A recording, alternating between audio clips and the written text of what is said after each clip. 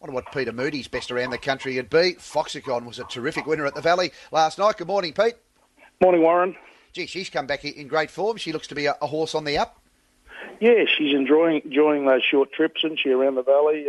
Second one last night. And the way she's rounding it off, you think probably 11 or 1200 is not going to be beyond the realms with her either. She's showing a bit of versatility, sat off on first up, sat on the tempo last night, so pleasing to have that versatility, and I think we can continue to place her to advantage going through the grades. Today you kick off in race 2 with Shuffle Dancer, who's building a really good record. There's been a change in the colour she races in. Have you had a little change in the ownership there with Shuffle Dancer between runs?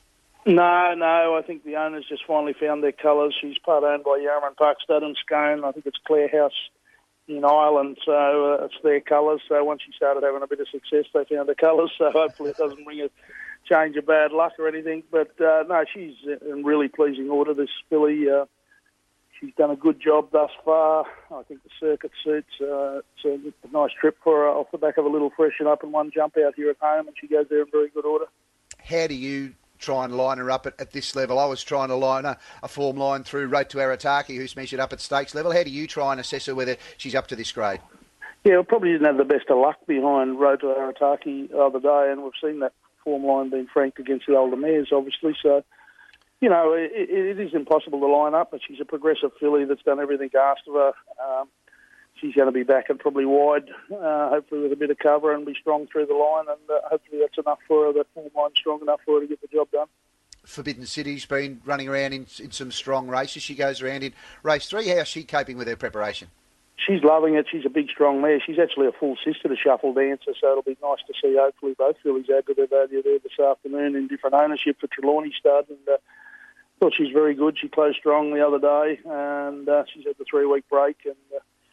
And hopefully, looks to be nice tempo in the race. Only 6 of them, but sort of 3 of them roll forward, and she'll probably settle at the back of them, and hopefully strong enough and close enough to get into the money again, and add to a black type. Race 4, you've got Waltz On By and Do It La taking on the boys in the Z-Div, and both first up. Start with Waltz On By. How's she prepped up? Yeah, really pleased with her. She's a stronger, more mature version of herself this time round. Been happy with her. She was a bit sharper first trial. Second trial, we just went a bit quieter on her. I thought from the draw she probably parks up just behind the speed, and she's there to run very well, I think. Taking on the boys, respect that, but, if she's the quality of filly that I believe she is, I want to see her right in the mix here this afternoon. Do It La, we'll ride her a little bit quiet, look for her to close strong late and get ready for races over slightly longer. Hennessy Ladd's building a great record in race 5. Tougher assignment here in the Autumn Stakes, but he's in winning form. 1,800 metres here with Luke Nolan aboard. How do you rate him in the Autumn Classic? Yeah, well, another one that's a bit shuffled answerish, isn't it? We're not sort of sure where he sits in the food chain, but he hasn't run a bad race in his career, really. He's run enormous each and every time he's been in the races, and I thought his win was particularly good the other day. Carleen Heffel, a well-judged ride, and just nutted the leader on the line. There was a massive gap to third. You always take good heart from that when they gap the fields. We went into it thinking, well, this is a race we should be winning if we're going to stakes racing, and when you see that gap, it gives you a bit more heart rather than just falling in. So he's taking on a better class of horse. How do we line it up? I'm not sure. I've got a horse called Red Sun Sensation that was sort of thereabouts with Mr. Maestro in the spring. This bloke's probably a more mature, better horse. So that suggests to me I should be able to go there and be in the mix. In the Blue Diamond, looked like encouraging runs from Sensical in both the preview and the prelude, and she's going to start as an emergency. You happy for her to take a place? Yeah, no, I am. I took good heart from the fact that she ran the best last furlong the other day, but that didn't win her the race, but she was very strong through the line at 1,100. Fillies ran quicker than the Colts than they have in both preludes and previews. So I've got good respect for the filly that won that race as well, even though she seems to be about third pick from that yard. But listen, she'll be back in the field, back in the ruck. You probably see her wide and back, hopefully with an unimpeded run in the straight. She's going to be strong through the line. I think she's going to be a better 3-year-old, but I think she's earned a place here, and confident to think there'll be more behind her than in front of her on the line. Just a matter of if she can reel them in. Good field, open field. I think there's probably not too many in the race that could win and be a total surprise, and she's one of them. This stage, Oxley Road unlikely to gain a start in the Oakley Plate, but represented by Chain of Lightning, who looked to be luckless first up. What did you make of that performance?